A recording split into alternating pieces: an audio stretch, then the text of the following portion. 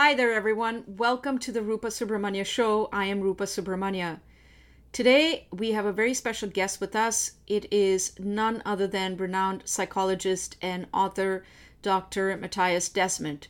He is a professor of clinical psychology at Ghent University in Belgium, and it's a real honor for me to be speaking to him today about his groundbreaking book, The Psychology of Totalitarianism, which I believe has sparked a paradigm shift in our understanding of the human psyche under totalitarian systems. So please join me in welcoming Dr. Desmet to the show. Welcome to the show, Matthias. It's a real honor to have you here. I've been following your work for a very long time, and it's wonderful to have you here. Thank you. Thank you for inviting me, Rupa. I'm glad to be Yeah. here. No, it's my pleasure. So, I'm going to start by asking you, Matthias, your book, which I encourage everybody to get, it's The Psychology of Totalitarianism, is in the context of COVID-19 and the public policy responses to it. But you say in your book that you were actually thinking about these ideas well before then. Could you tell us why?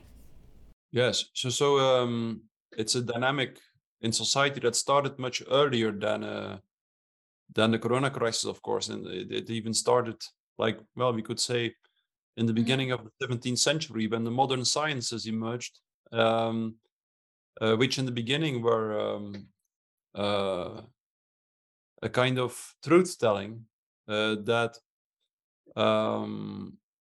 disrupted the suffocating impact of the religious view on man and the world, and at that moment, but which very soon had some unexpected consequences. The first being maybe that, in a strange way, in a hidden way, the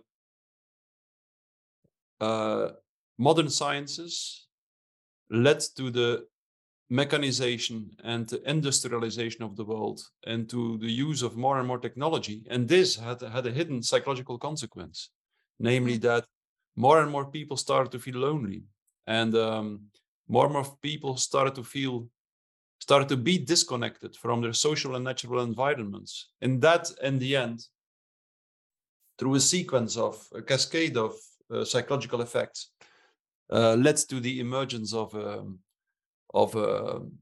the first totalitarian states in history. And that's what my book is all about this the psychological processes that led to the emergence of totalitarian states in the beginning of the 20th century. Before the 20th century, there were no totalitarian states. There were classical dictatorships, but there were no totalitarian states. And in the beginning of the 20th century, we had this communist and fascist totalitarianism. But many authors warned us that a new kind of totalitarianism was seizing control of society in the second half of the 20th century, and definitely in the beginning of the 21st century, I think, a new kind of totalitarianism, which was a velvet glove totalitarianism, in this way that most people didn't feel that this new totalitarianism emerged. And this new totalitarianism was rather, the ideology was not a communist or a fascist ideology, as I said, but rather a technocratic, transhumanist technology, an ideology which believes that the only way to deal with problems we are facing as a society and as mankind, the only way is to establish a new society which is extremely technologically controlled and which is led by technocrats and academic experts. That's what my book is all about. And I think that before the corona crisis, we already noticed this tendency in society, but with the corona crisis, we took a huge leap forward, I think, in this direction. So this is a good point to ask you this question. Oftentimes, people conflate totalitarianism, totalitarian systems, with dictatorships. Can you tell us what's the difference between the two? Yes. The most important difference is situated at the psychological level. So classical dictatorships, to put it in a nutshell, are based on a very simple psychological mechanism. So there is a small group in society, a small group in the population, which is experienced as, or which is perceived as being a group which disposes of a very impressive, aggressive potential. And because people are scared of this small group of people, they just accept that the small group of people unilaterally imposes its social contract to society. And that's how a classical dictatorship functions at the psychological level. People are scared of the dictatorial regime, and that's why they accept that this dictatorial regime imposes its will to the population, to society. In a totalitarian state is something completely different.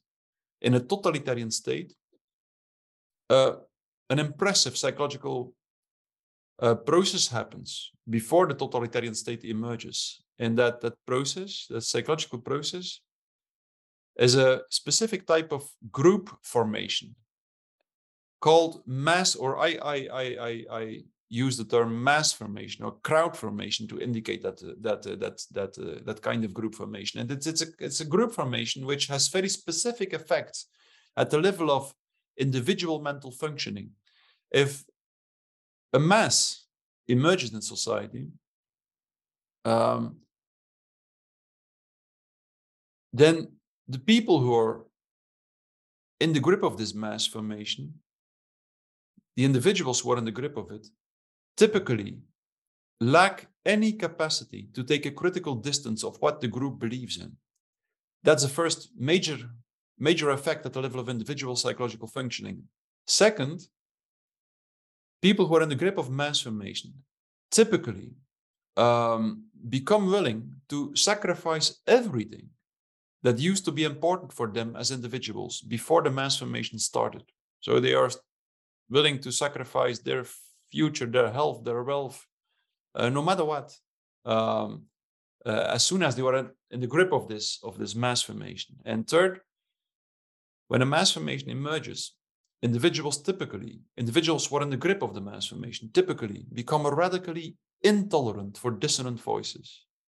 So this process, to the extent that in the end, they start to think that it is their ethical duty to eliminate everyone who doesn't go along with the masses, with the mass formation. So that's, in a nutshell, what the mass formation is at the phenomenological level. It's a kind of group formation in which a group of people starts to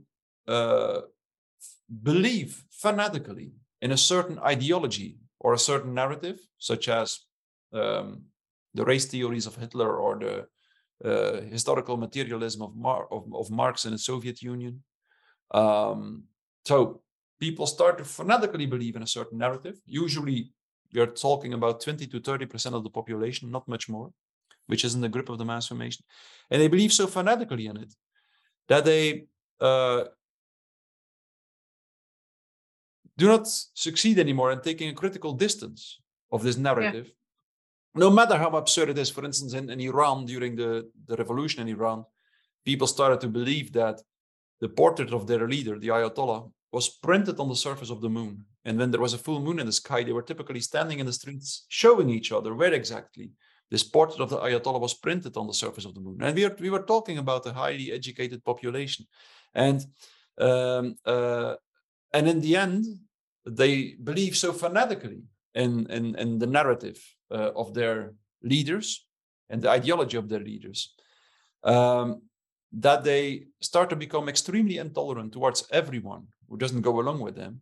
And this typically leads to a strange state of being where even mothers report their children to the state, or the other way around, children report their parents to the state, knowing that they will probably be sentenced to death. That happened again. There is this conversation of me with a woman of Iran on the internet. Her name is Shoref Eshtali, where this Iranian woman described to me how she lived in Iran during the revolution, which was like a huge mass formation, and how she witnessed that a mother who reported her son to the state hung the rope around his neck when he was on the scaffold, and when he died, when he was hung, she claimed to be a heroine for what she did. So that's typically the end stage of a mass formation. People become so convinced of the narrative, of the ideology, that they report everyone who doesn't follow it to the state, and they do so as if it is their ethical duty to do so. So that can seem very strange, but once you understand the psychological mechanism of mass formation, you understand why it has this strange effect at the level of individual mental functioning, and you also understand what you can do against it. You cannot solve the problem immediately, but you know what ethical and strategical principles you have to follow if you understand the mechanism. This episode is brought to you by Shopify. Forget the frustration of picking commerce platforms when you switch your business to Shopify, the global commerce platform that supercharges your selling wherever you sell. With Shopify, you'll harness the same intuitive features, trusted apps, and powerful analytics used by the world's leading brands. Sign up today for your $1 per month trial period at shopify.com/tech, all lowercase. That's shopify.com/tech. So you've defined what mass formation is. It's basically, it sounds like it's a form of groupthink that becomes so incredibly powerful that it makes you believe certain things, even if you are a rational-minded individual. And I think a lot of us went through that during the pandemic. But how does it lead to the emergence of totalitarian systems? In other words, I'm wondering, what direction does this go in? You have people who are who bought into a certain narrative, and then you have the political system on the other side, and so I'm just wondering, it's in the case of Iran, for example, people were reporting their family members to the state, but you also had a very authoritarian state in place that made people very fearful. Yes. But totalitarian states can emerge in slightly different ways. But in the end, the essence and the backbone of a totalitarian state is always what Hannah Arendt, you probably know her Jewish-German philosopher, probably the most important philosopher of the 20th century. Hannah Arendt said that the core and the essence of a totalitarian system is always a diabolic pact between the elite and the masses and the crowd. And this diabolic pact can emerge in slightly different ways. For instance, in Nazi Germany, it seems that the masses first got in the grip of all kinds of race theories. And once the masses emerged, there soon were a few leaders, talented speakers who used the masses to seize control of the state apparatus. And something similar happened in the Soviet Union, but in a slightly different way. In the Soviet Union, it seems that the mass formation was provoked from the beginning in an artificial way through propaganda and indoctrination. So mass formation can emerge more or less spontaneously, but it will soon disappear if it is not supported and continued through propaganda and indoctrination. So a mass formation might emerge spontaneously, but it won't last very long if there are no leaders who time and time recirculate the same narratives through the mass media. So if there are no leaders who use propaganda and indoctrination to make sure that the mass formation continues. So, but sometimes it is provoked from the beginning in an artificial way through propaganda and indoctrination. But no matter what, the end effect is always the same. There is a kind of a pact between an elite and the masses, which together succeed in seizing control of the state apparatus. And in that way, a completely new kind of state emerges, which does not only control a public space and political space as a classical dictatorship does, but which also controls private space because it has a huge secret police at its disposal, namely all these people who are in the grip of the mass formation and who believe so fanatically in the state narrative that they want to report all their family members if necessary, if they do not follow the narrative. So that's why a totalitarian state has a much more suffocating impact at the level of the population than a classical dictatorship. And interesting. no, Sorry, go ahead. Yes, I think we see something similar now. A totalitarian state emerges in a sneaky way. Very often people don't really notice it, and even the elite itself does not always really be aware of what they are doing. It's always a process in which both the elite, let's say the institutions that govern society, and the population start to become more and more fanatically convinced that a certain ideology is necessary, and not only necessary, but has the capacity to create a new kind of society, which is always portrayed as a new paradise for mankind. And they become so fanatically convinced of it that they believe it is justified to transgress all ethical rules and all moral rules in order to realize this new paradise. And that's of course where the essence of totalitarianism. The essence of totalitarianism is that there are certain leaders supported by a major part of the population who so fanatically believe in their ideology that they think it is justified to lie and cheat and kill and murder in the end in order to impose this ideology and to create this utopian new ideological paradise, which, according to Hannah Arendt said, there is only one problem with this totalitarian paradise, and it is that it always looks suspiciously a lot like hell. That's the problem. Yeah. That's the problem. It kills the essence of the human being. Well, that's well said. And of course, the COVID-19 crisis and the public response to it, the pandemic is replete with examples of what you describe. What to your mind stands out as this one thing that you can think of from the pandemic that fits your thesis? Well, it's clear, I think, that we are dealing with a mass formation. Like from the beginning, it was clear to me and to many other academics, I think, that there was something wrong with the narrative. I mean, the statistics, from the first week onwards, I started to write opinion papers trying to show people that the statistics were wrong, or at least I warned them in certain opinion papers. And after a few months, it was proven beyond doubt that the initial statistics had been wrong, because the initial models predicted that's the best example I can give. I always give the same example. The initial models predicted that in a country such as Sweden, 60 to 80,000 people would die if the country would not go into lockdown. So 60 to 80,000 people would die by the end of May 2020. And by the end of May 2020, Sweden hadn't gone into lockdown and only 6,000 people died. And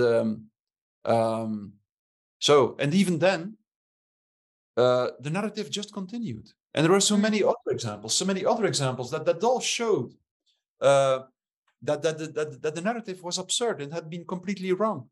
And still the narrative continued, and people continued to buy into the narrative and even accepted that they lost their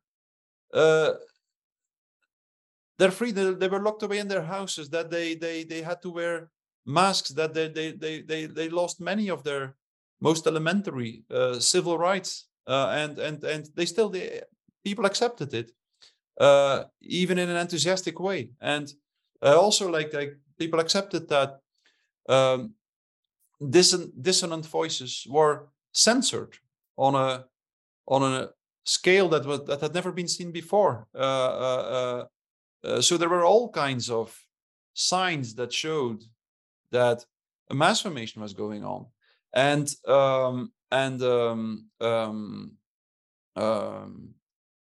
I think that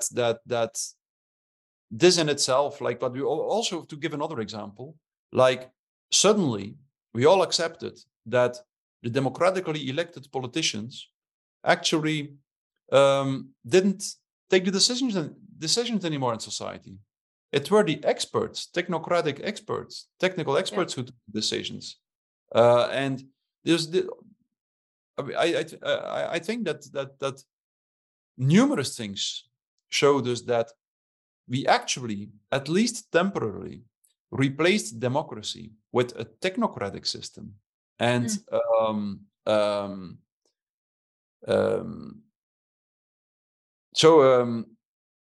and even after I don't believe that at this moment the corona measures are really over. We still see how vaccination campaigns are prepared. We see how parliaments prepare to make many of the corona measures, I think, actually permanent. Yeah, well, here in Canada, the vaccine mandates were last year suspended, not completely dropped, and we're never going to... Yeah, so it's, they could always bring them back if necessary. And yes, you're right that the vaccine campaigns are still ongoing. Canada seems to be a special case of paranoia and mass formation because we're still tracking things like wastewater signals, what's the level of COVID-19 in our wastewater, for example, and many of these experts just simply refuse to move on, and as a result, I think the public is still in the grip of this fear. And it's actually quite disturbing to see young people so afraid to step out of their homes without wearing a mask, and that's quite fascinating to see. One of the elements in your book, Mattias, you talk about the presence of a charismatic leader in totalitarian movements. And what are the psychological factors that make individuals and susceptible to charismatic leaders, and how do these leaders exploit these vulnerabilities? Yes.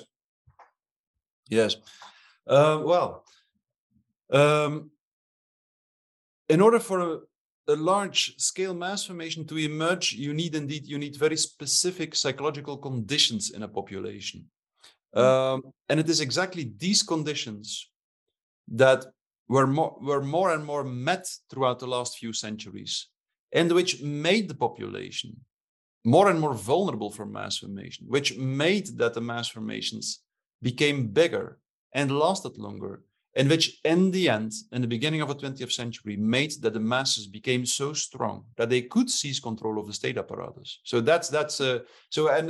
everything starts, I think, with these psychological conditions of the population. So the first condition is that in order for a mass formation to emerge, a large-scale mass formation, many people have to feel lonely and disconnected. So that's the most crucial condition.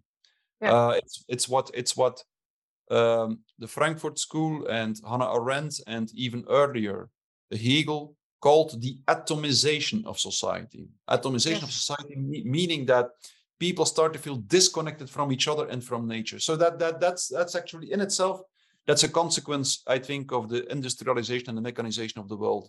I won't go into this now, but you can see how almost the invention of every mechanical device, to a certain extent, disconnects people a little bit of their environment and the use of technology as well.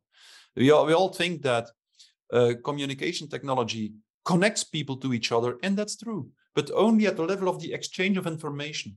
At a certain level, they also disconnect people, because if you talk with someone in a technological, in a digitalized way, then maybe you will be able to exchange information in a very efficient way. But at the level of the physical experience of the conversation, it will not be comparable to a real conversation. And in a real conversation, the bodies of people constantly resonate with each other. And that's why we have a very efficient, empathic feeling when we meet someone in person, while we have it less when we meet someone in the digital world. So I describe certain examples in the first chapters of my book. But anyway, it's the industrialization and the mechanization of the world and the use of technology, which increased loneliness and disconnectedness throughout the last few centuries. And just before the Corona crisis, the number of lonely people really peaked. Like in Northern America, the US Surgeon General warned that there was an epidemic of loneliness. And then in the UK, Theresa May appointed a minister of loneliness because she recognized how many people felt lonely. Up to somewhere in between 40 and 60% of the people of the population worldwide, in certain surveys, reported that they felt lonely to the extent that they didn't have one meaningful real contact, real social bond with someone. So that shows us the proportions of the problem. It was huge. And then once people feel lonely and disconnected, they are easily confronted with lack of meaning making in life. So that's a psychological consequence. People feel in a spontaneous way that their life is meaningful every time they see that they have an effect on someone else. And if you feel lonely, you don't see that anymore. You don't experience anymore that your life, that you as a human being has an effect on another human being. So that's the reason why this loneliness usually leads to lack of purpose, lack of meaning making in life. And then in a next step, and that's crucial, in a next step, once people feel lonely once they are confronted with lack of meaning making, they will typically be confronted with something very specific at the level of their affective, emotional life. They will be confronted with so-called free-floating anxiety, frustration, and aggression. That means a kind of anxiety, frustration, and aggression that people cannot connect to a mental representation, meaning a kind of anxiety, frustration, and aggression in which people don't know what they feel anxious, frustrated, and aggressive for. And when they are in that condition, people typically are extremely vulnerable for propaganda. And that's important, because if under these conditions, a narrative is distributed through the mass media that indicates an object of anxiety and a strategy to deal with that object of anxiety, something very specific might happen. All this free-floating anxiety might suddenly connect to the object of anxiety, for instance, a virus or the Jews or the aristocracy in the Soviet Union, no matter what, or the witches during the witch hunts. All this free-floating anxiety might connect to the object of anxiety, and people might be willing on a large scale to participate in the strategy to deal with that object of anxiety, even if that strategy is utterly absurd. Why? Just because in that way, they feel they can control their anxiety. If you're anxious, but you don't know what you're anxious for, then you feel completely out of control. And that's an extremely aversive mental state. And as soon as you can connect your anxiety to something, and someone provides you with a strategy to deal with that something, with that object of anxiety, then you might be willing to participate in that strategy, because it gives you the feeling that you're in control of your anxiety. And it's exactly the same way individual psychological symptoms emerge.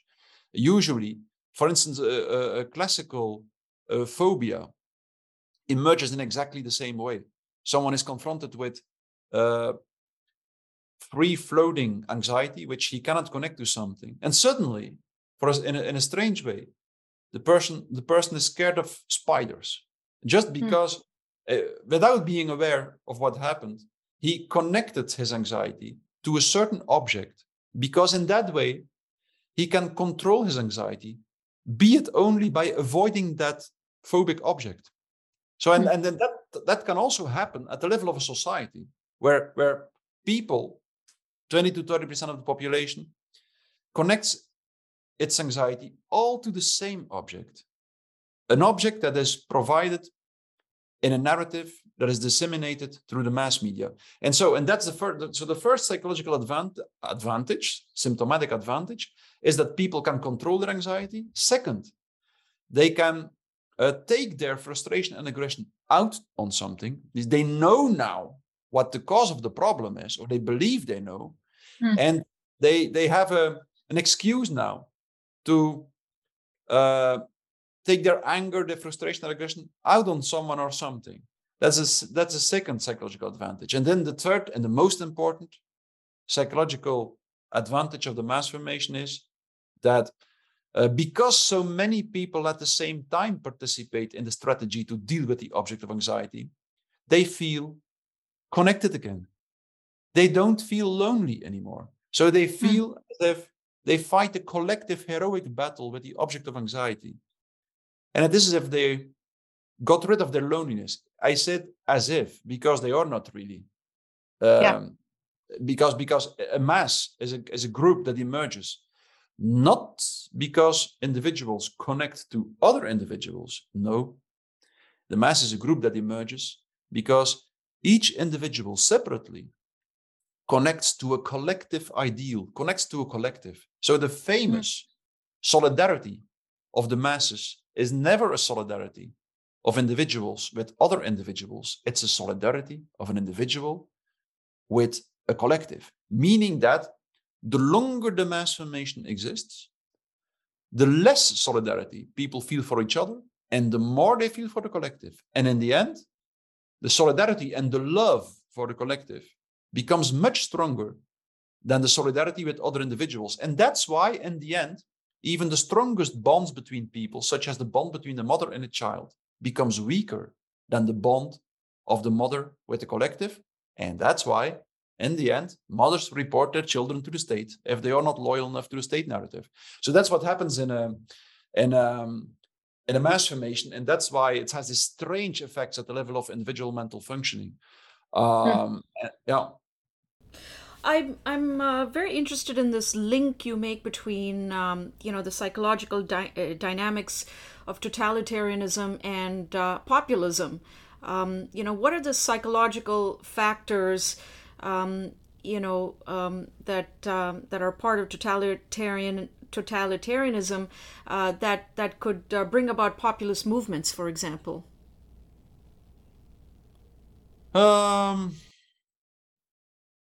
Well, it depends, of course, how you define populism.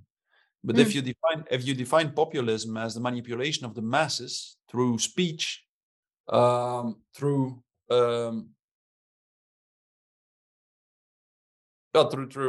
propaganda, then populism, or at least then every kind of totalitarianism is populism, but not the other way around. I think not the other way around. Not all populism is totalitarianism, because there are other characteristics of totalitarianism which are necessary to consider something as totalitarianism. For instance, there must be a strong ideological motivation. Totalitarian systems always have this strong ideological drive. They try to create a new society which is always conceived as a kind of a paradise which will free the human being of all its suffering and all its limitations, all the limitations of the human condition. And nowadays, so that was the case in the Soviet Union, it was the case in Nazi Germany, and nowadays I think what some people what drives this system is the transhumanist ideology. I think it's the idea that the human being can that we need to create a digital environment, a digital society, a technological society, in which, if you read the works of, for instance, Yuval Noah Harari, the human being will live forever in a biochemically induced state of eternal happiness. That's about what the transhumanist ideology believes, and I think what certain people believe has to be imposed to society, no matter at what price.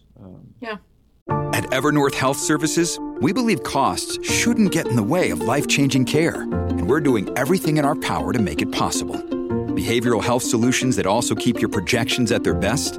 It's possible. Pharmacy benefits that benefit your bottom line? It's possible.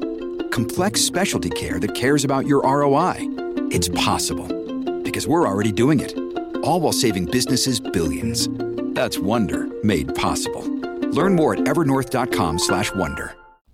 You've talked about the sense of powerlessness and loss of autonomy. These are fundamental elements in totalitarian systems. And how this loss of individual agency contributes to the to how people are psychologically manipulated within such systems. And you also mentioned fear. Fear was definitely a very important component and central component of the pandemic. And, how is fear used as a tool of control? And where you find individuals like the people that I mentioned earlier who are still masked and getting their 6th or 7th booster shots, how do you, they're now stuck in a chronic state of fear. Yes. Fear is often used by people who want to manipulate the population. I think people of all times have been confronted with anxiety. In medieval Europe, people were anxious as well, maybe even more than now. But the most important thing is that is this free-floating quality of the anxiety. If people are anxious and they don't know what they feel anxious for, and you can very easily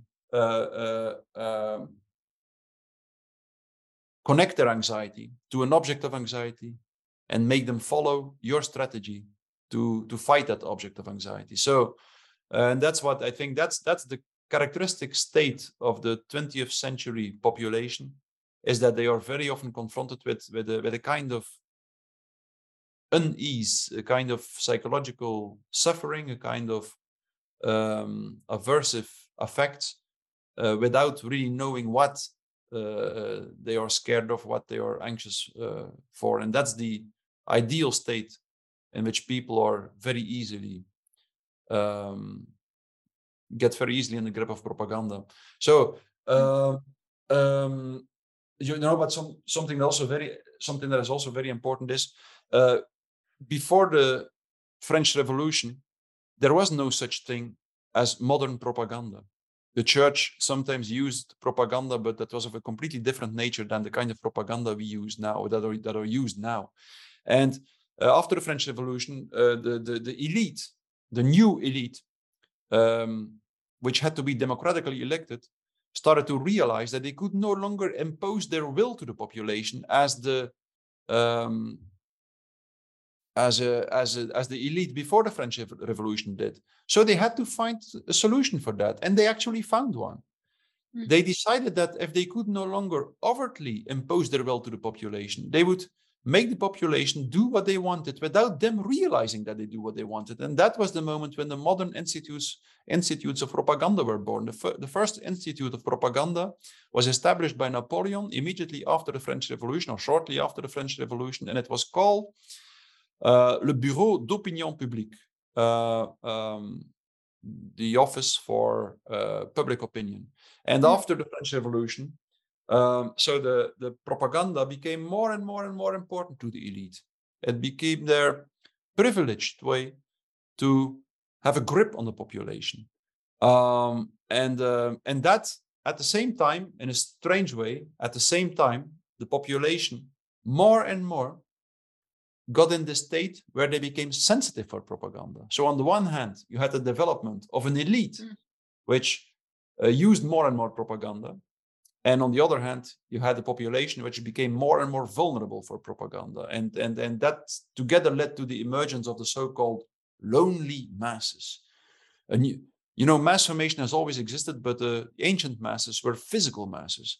The individuals that constituted the mass met physically. Otherwise, there could be no mass formation. But now we can, now the masses often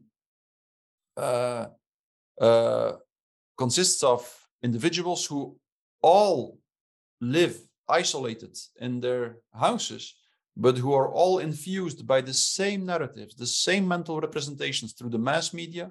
And in this way, they are mentally a mass or a crowd, but they never physically meet, or usually do not physically meet. And this lonely mass is a mass that can continue to exist for a very long time, and that can be governed and steered and manipulated in a much more efficient way than the physical mass. So,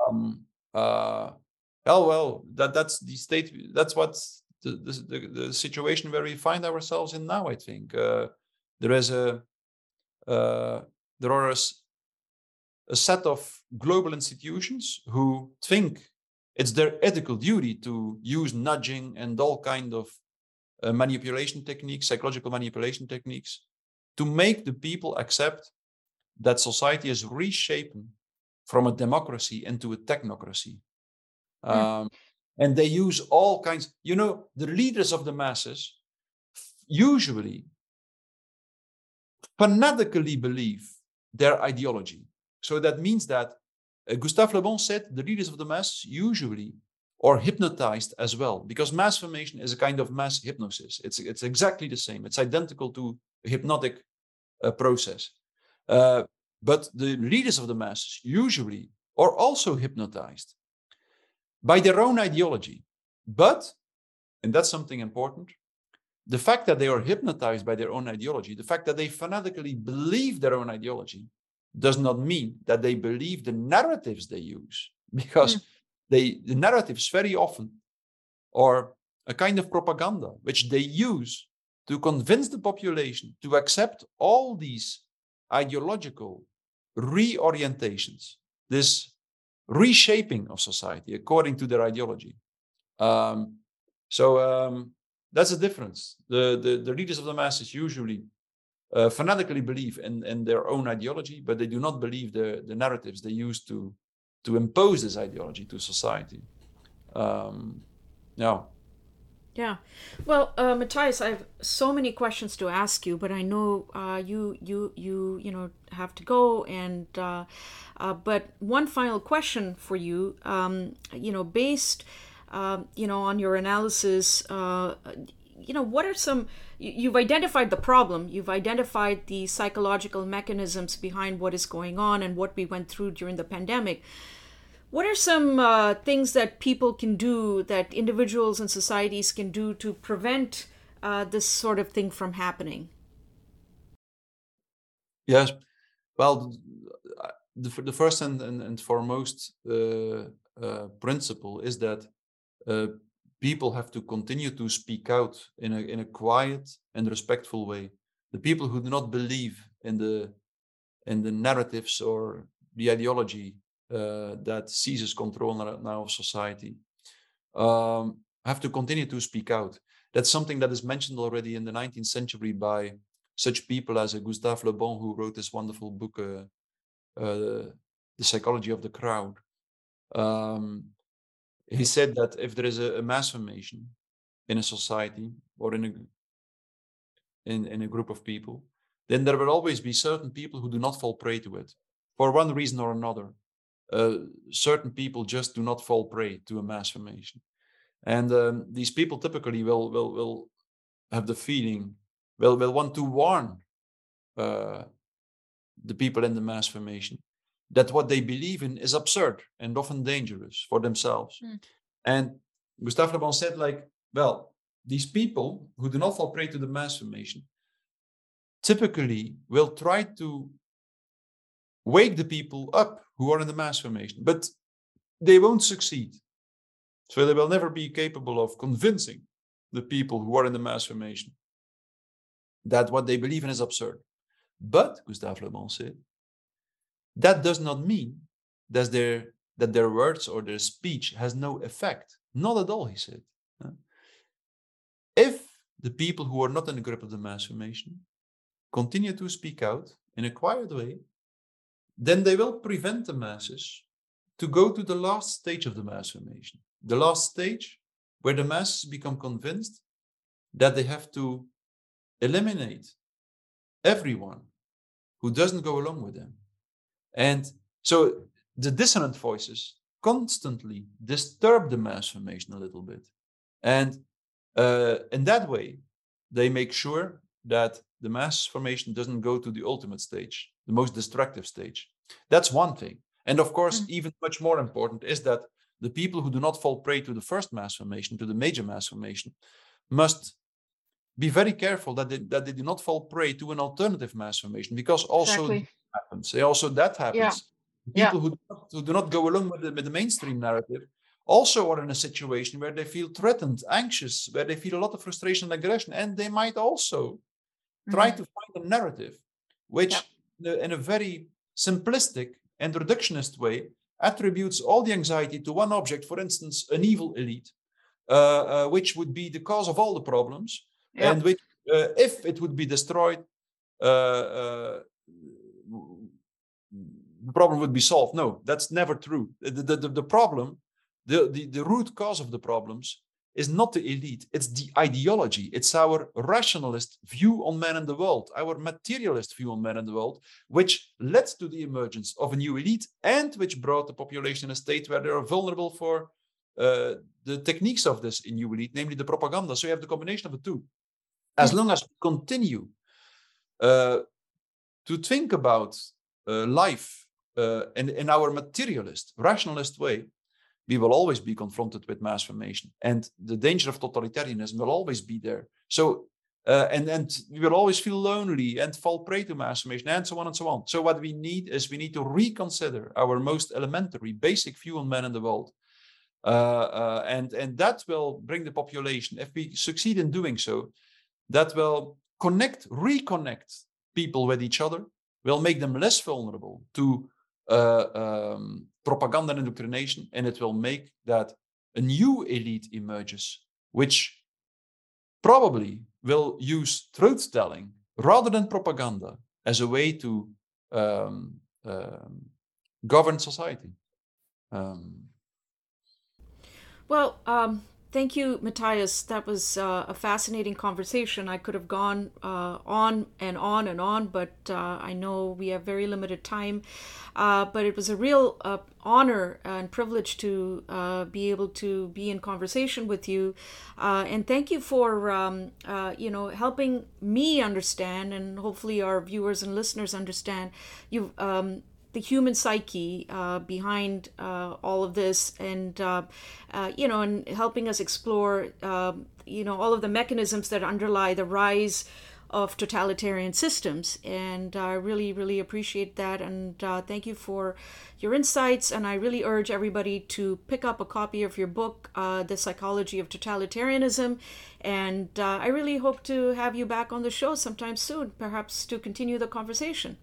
Yes, Rupa. Thank you for inviting me, and please tell me if you want to continue our conversation on another. I would love to.